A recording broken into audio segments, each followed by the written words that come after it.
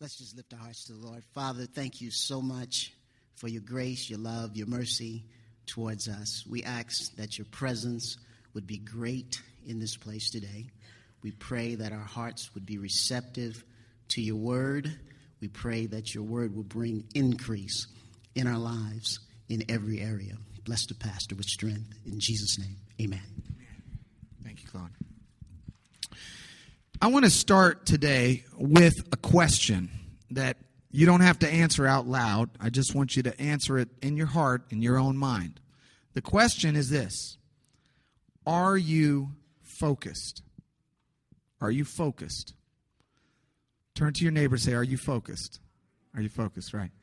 And if your neighbor said, I'm sorry, what did you say? I was just texting my mom. I didn't catch that. Then that means they're not focused, okay? Is your life defined by alignment and clarity and direction?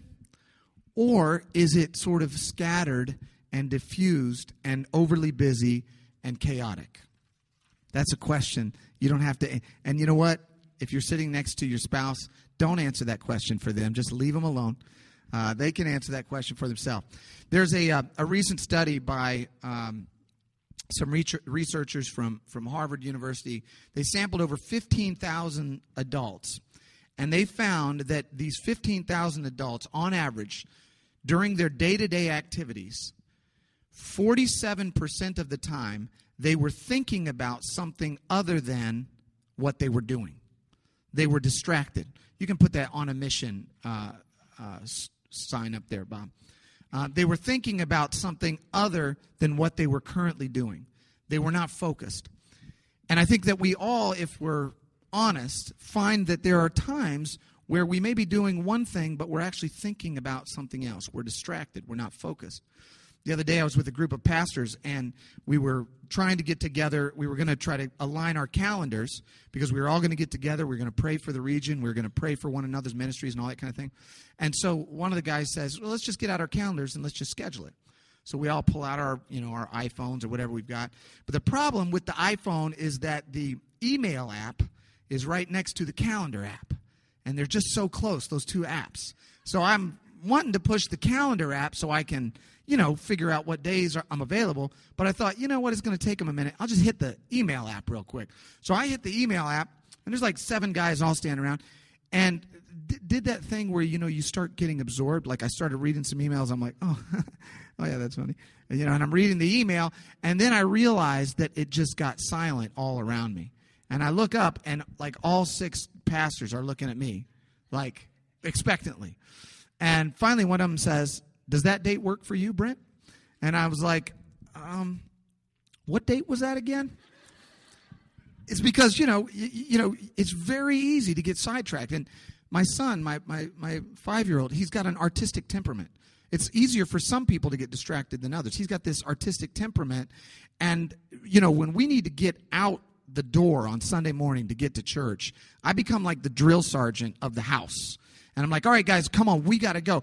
And Jameson, it takes him, 20 minutes from the kitchen to the front door because there's so many interesting things between those 2 locations, right? Like, the plaster on our old U City house. There's so many weird and interesting designs that he can look at, right? A piece of lint floating through the air with the sunlight beaming through. It's just like, wow, 8 minutes can go by as he follows the lint.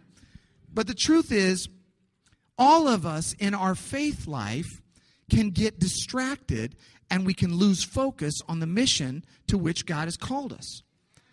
All of us as Christians, and I don't assume that everybody here is a Christian, but I want to talk to those of you who have given your life to Jesus and you're committed to Him and He's changed you and transformed you.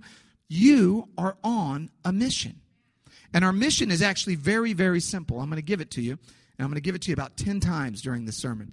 But our mission is quite simple. It's to draw close to God, to get intimate with God, to get closer to Him, right? To draw close to His love, His mercy, His grace, and then to communicate that to everyone that we meet.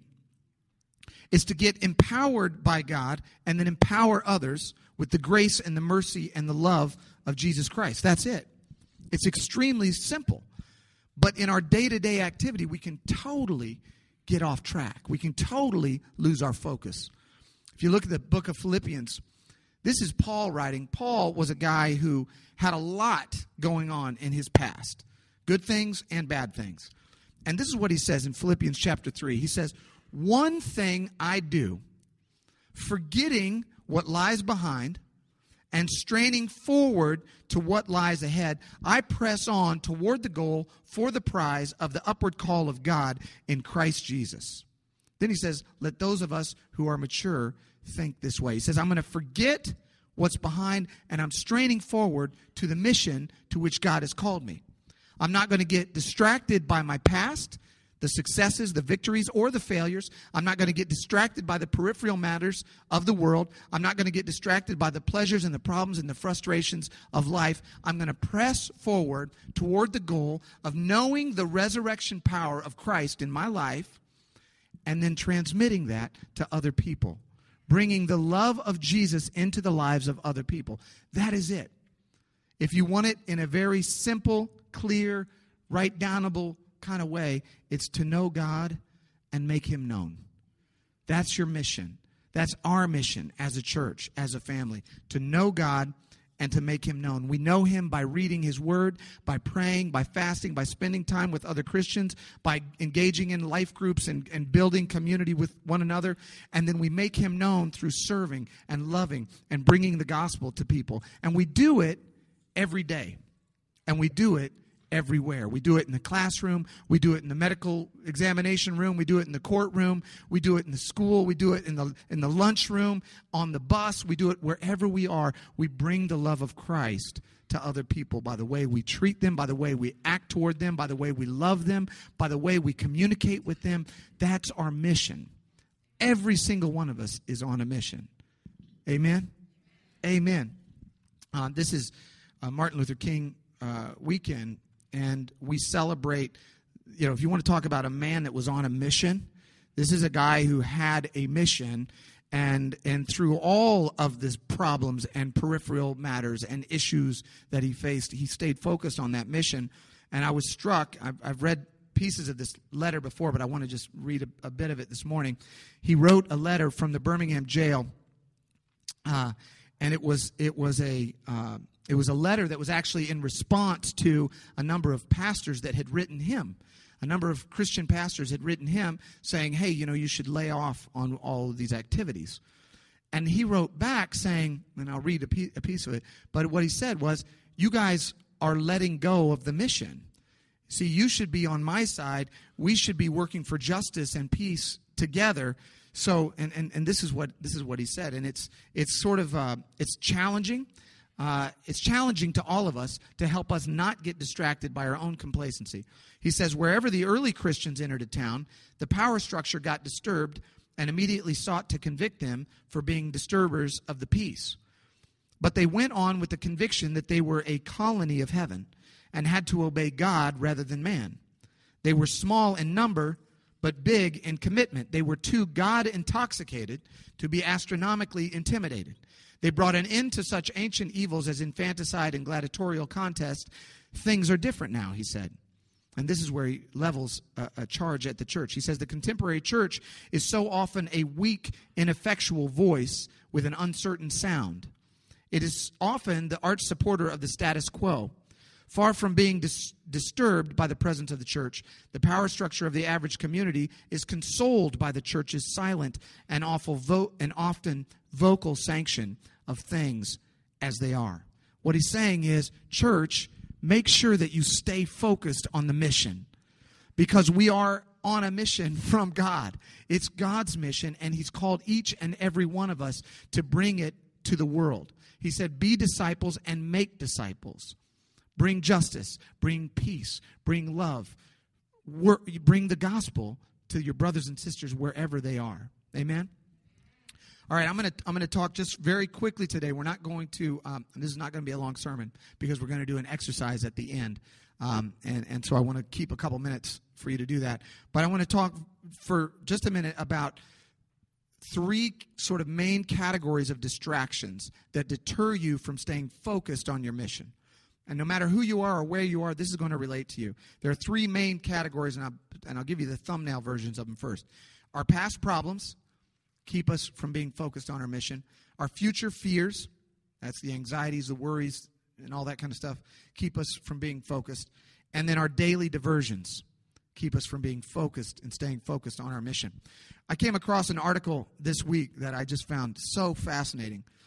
It's about an Army officer, and he was a Japanese intelligence Army officer from World War II. His name was Officer Onoda, Hiro Onoda. This is a picture of him right here. And what's fascinating about this story is Officer Onoda was an Army intelligence officer. He was from Japan. He was sent from Japan to the islands of the Philippines in World War II. 1944, he was sent to this island in the Philippines. And he was told by his commanding officer, he said, stay the course. You get there, you fight, you spy on the enemy. Don't surrender. Don't commit suicide. I want you to just stay on the mission, and we will come and tell you when the war is over.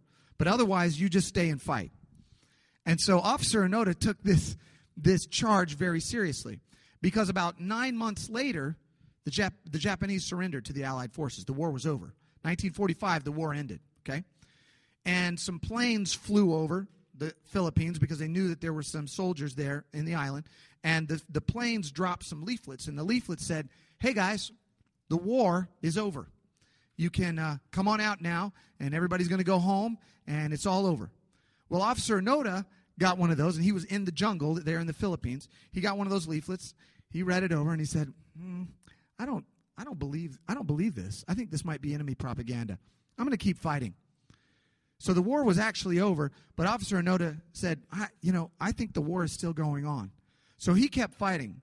1946, he was still fighting. War ended in 45. 1947, Officer Onoda is still fighting. Everybody else is gone. All the other soldiers, gone. 1948, Officer Onoda, he's still fighting. He's in the jungle. He's hiding out. He's surviving. Whenever he would see soldiers or he'd see anything, he would fight. 1950, he's still fighting. 1955, Officer Onoda is still fighting. This is 10 years later. 1960, Officer Onoda is in the jungle still fighting a war that ended in 1945. Officer Onoda is getting old now. 1965, Officer Onoda is still fighting. I'm not joking. This is real.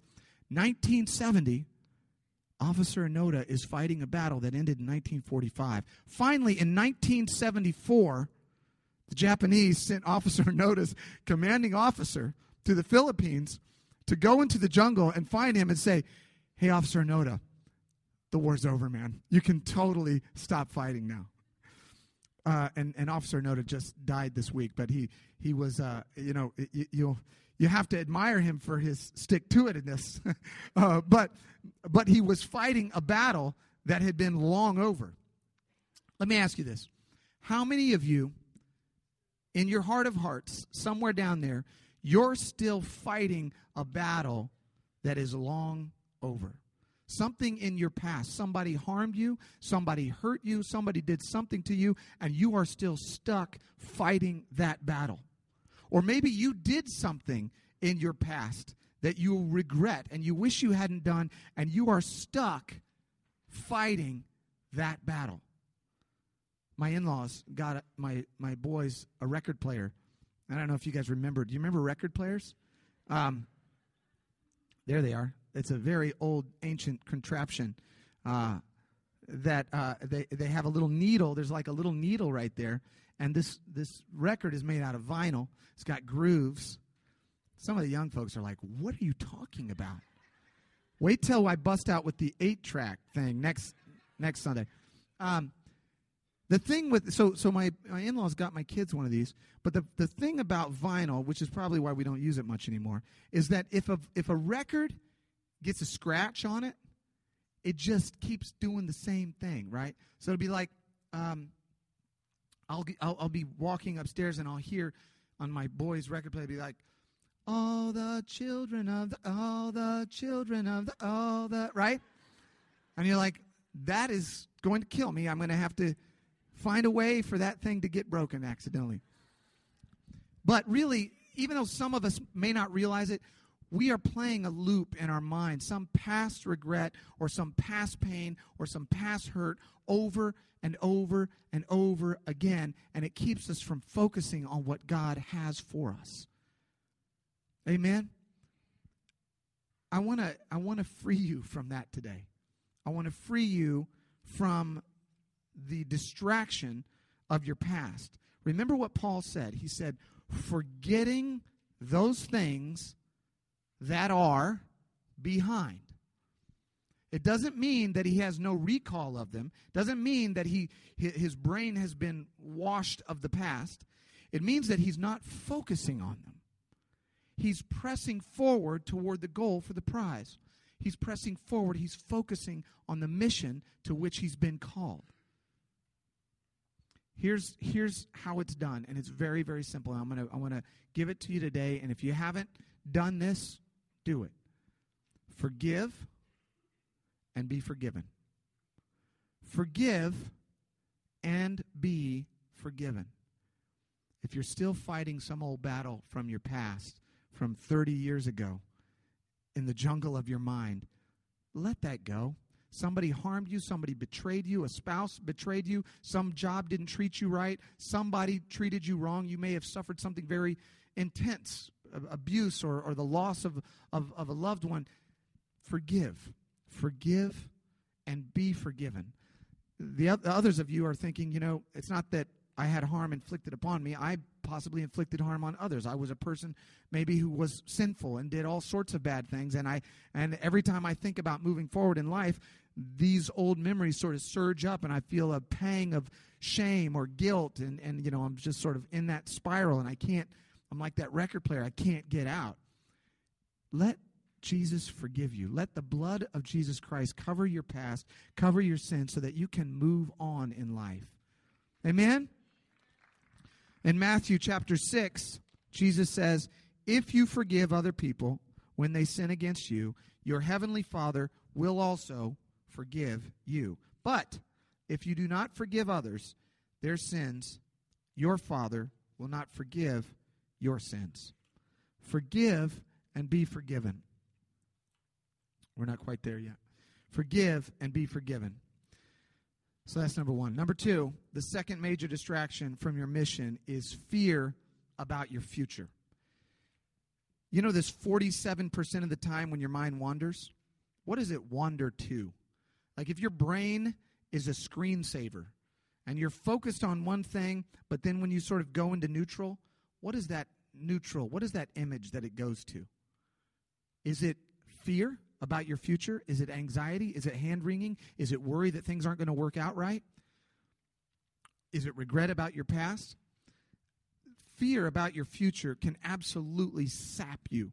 That anxiety and stress and concern about what's coming down the pipe can absolutely sap you, and it doesn't actually strengthen you. The thing that's deceiving about worry is that it seems productive.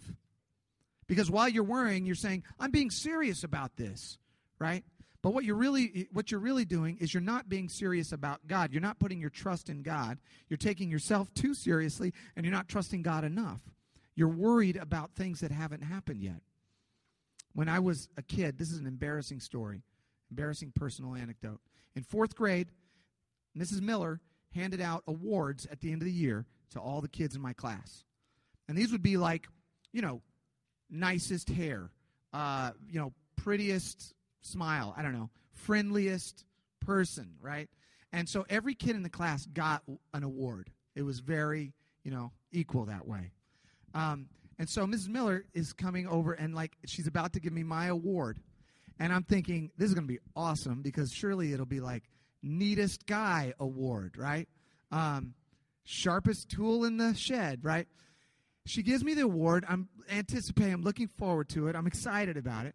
I open it up, and it says, Worrywart Award. That was the award. I'm not going to let that go. You know what? Forget what I said about the past. That wasn't cool for a 4th grader. Worrywart Award.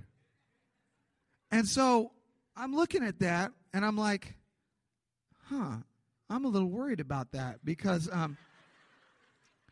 what does she think about me? And what does she think that other people think about me? And I wonder if I'll get this award next year. And all summer, I'm like, why did I get the Worry Ward award, man? Not cool. Listen what Jesus says about worry and anxiety. Matthew 6, chapter 6, verses 25 through 33. He says, therefore I tell you, do not be anxious about your life. Don't be anxious about what you will eat or what you will drink, nor about your body, what you will put on. Is not life more than food and the body more than clothing? Look at the birds of the air. They neither sow nor reap nor gather into barns, and yet your heavenly Father feeds them. Therefore, do not be anxious. Oh, let's see. He says, are you not of more value than they? And which of you, by being anxious, can add a single hour to his span of life? How many of you, by worrying, can change things like how tall you are or how long you're going to live? What does worry do? Therefore, do not be anxious, saying, what shall we eat, or what shall we drink, or what shall we wear? For the Gentiles seek after all these things, and your heavenly Father knows that you need them all. He said, but seek first the kingdom of God and his righteousness, and all of these things will be added to you. Now, what does this mean? Does this mean that we don't work? Does this mean that we just blow off our responsibilities? Does this mean that we just kick back in the lazy boy and say, bring it, God, let me have what I'm owed, right? No. This means give everything of who you are to God. Everything of who you are at work. Do that as unto the Lord. Give that to the Lord. In your relationships, that belongs to God. At your school, that belongs to God. In the way you treat your family, do that as unto the Lord. Everything you do, put God first. Seek his righteousness and his kingdom first, and the other stuff will be taken care of by virtue of you seeking the kingdom of God first in every aspect of your life. Don't worry, he says. Your heavenly Father will take care of you. So this anxiety about the future, that's going to derail you from your mission. And the third category is this. The third category are the daily diversions. The daily diversions that can derail you from following the mission, focusing on the mission. And I'm not going to get way into them, okay, because we don't have a ton of time. But there are sort of three categories. One category is personal sins. Things that are just sinful in your heart that distract you from God. And idols, if you will. Things that you put in front of God in your life. Another category are distractions over which you have no control. Things happen to you. You didn't plan it. You didn't do it. It wasn't your fault. Something happened to you, and it can divert you and distract you from the mission that God's called you to. And the third one are non-sinful distractions that mute your ability to focus on your mission. So they're not exactly sins, but they're distractions. Bob, you can take that picture off for a minute. Thanks. Otherwise, everybody's going to be like, what is that dude doing sitting on the couch? Personal sins that distract you from your mission, these are the basics, and we're going to get into a little bit of this next week. But an excessive desire to please the body, putting too much emphasis on pleasing yourself. Excessive pursuit of material possessions, that can distract you. Excessive admiration of yourself, that can distract you. Uncontrolled feelings of anger and hatred, that can distract you. Overindulgence, overconsumption, these things can distract you from your mission. Envy is sorrow for another's gain and pleasure at another's loss. That can distract you from your mission. If you really want to get derailed, then start focusing on what somebody else is doing, and that will derail you very quickly from your own mission. Sins of omission, things that you should be doing that you're not doing. So those are sort of the personal sins that can derail you from your mission.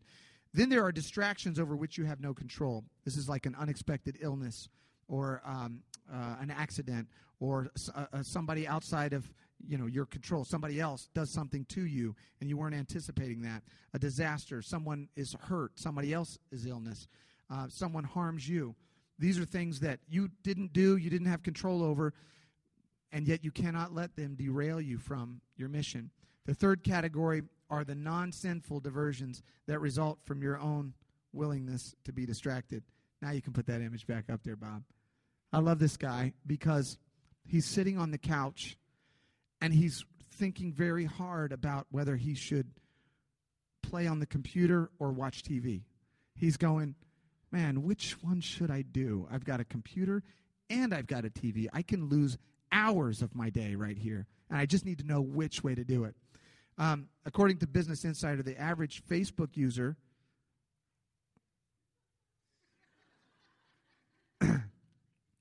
spends approximately 37 minutes per day on Facebook. I mean, I like Facebook. We have a Facebook page. If you haven't liked our Facebook page, spend only 30 seconds, but go on there and like it. 37 minutes, that's about 4.3 hours per week. That's 19 hours a month. That's about 225 hours per year on Facebook. That's some, that's some time. That's some significant time. If you put that all together, that's the equivalent of taking a 9-day vacation,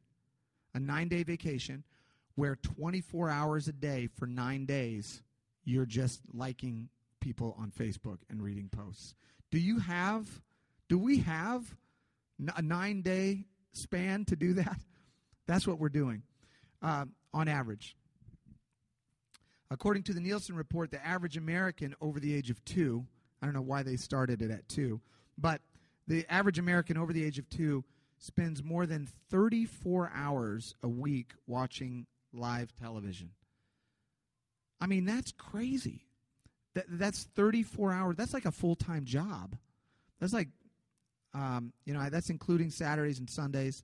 And, it's sort of like different depending on age. But 34 hours on average, everybody from 2 to 92 or 102.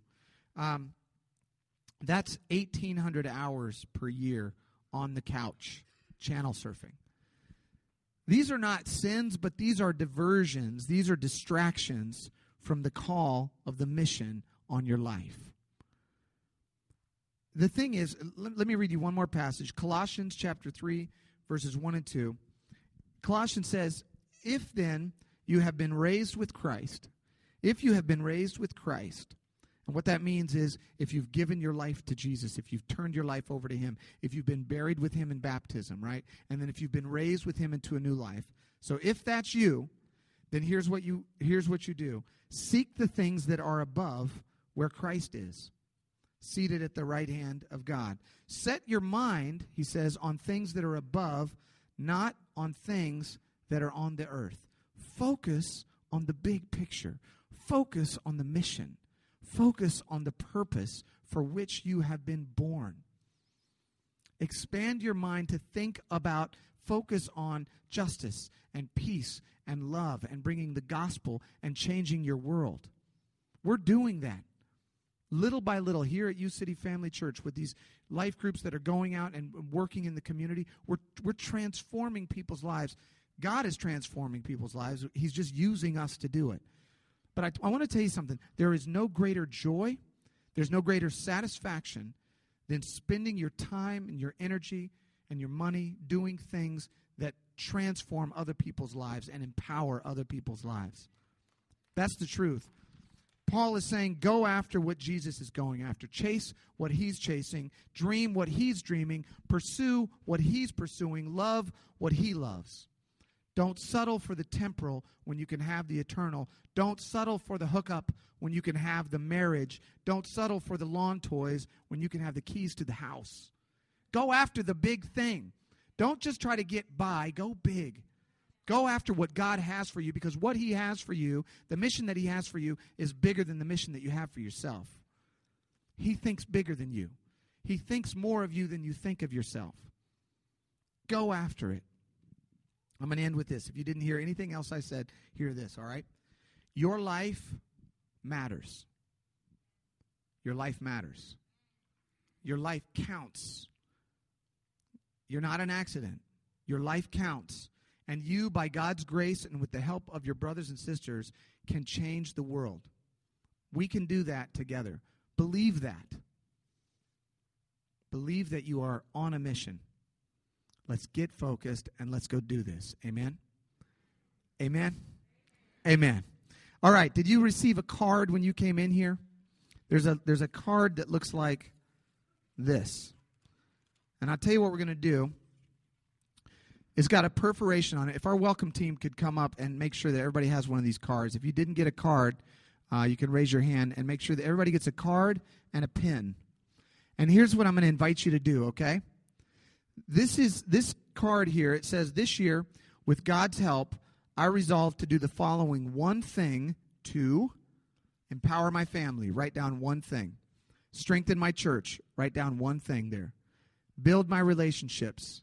One thing. Empower the members of my community. Write down one thing. Strengthen my health, physical and mental health. Write down one thing. Glorify God in my finances. Write down one thing. Glorify God in my education. Glorify God in my career.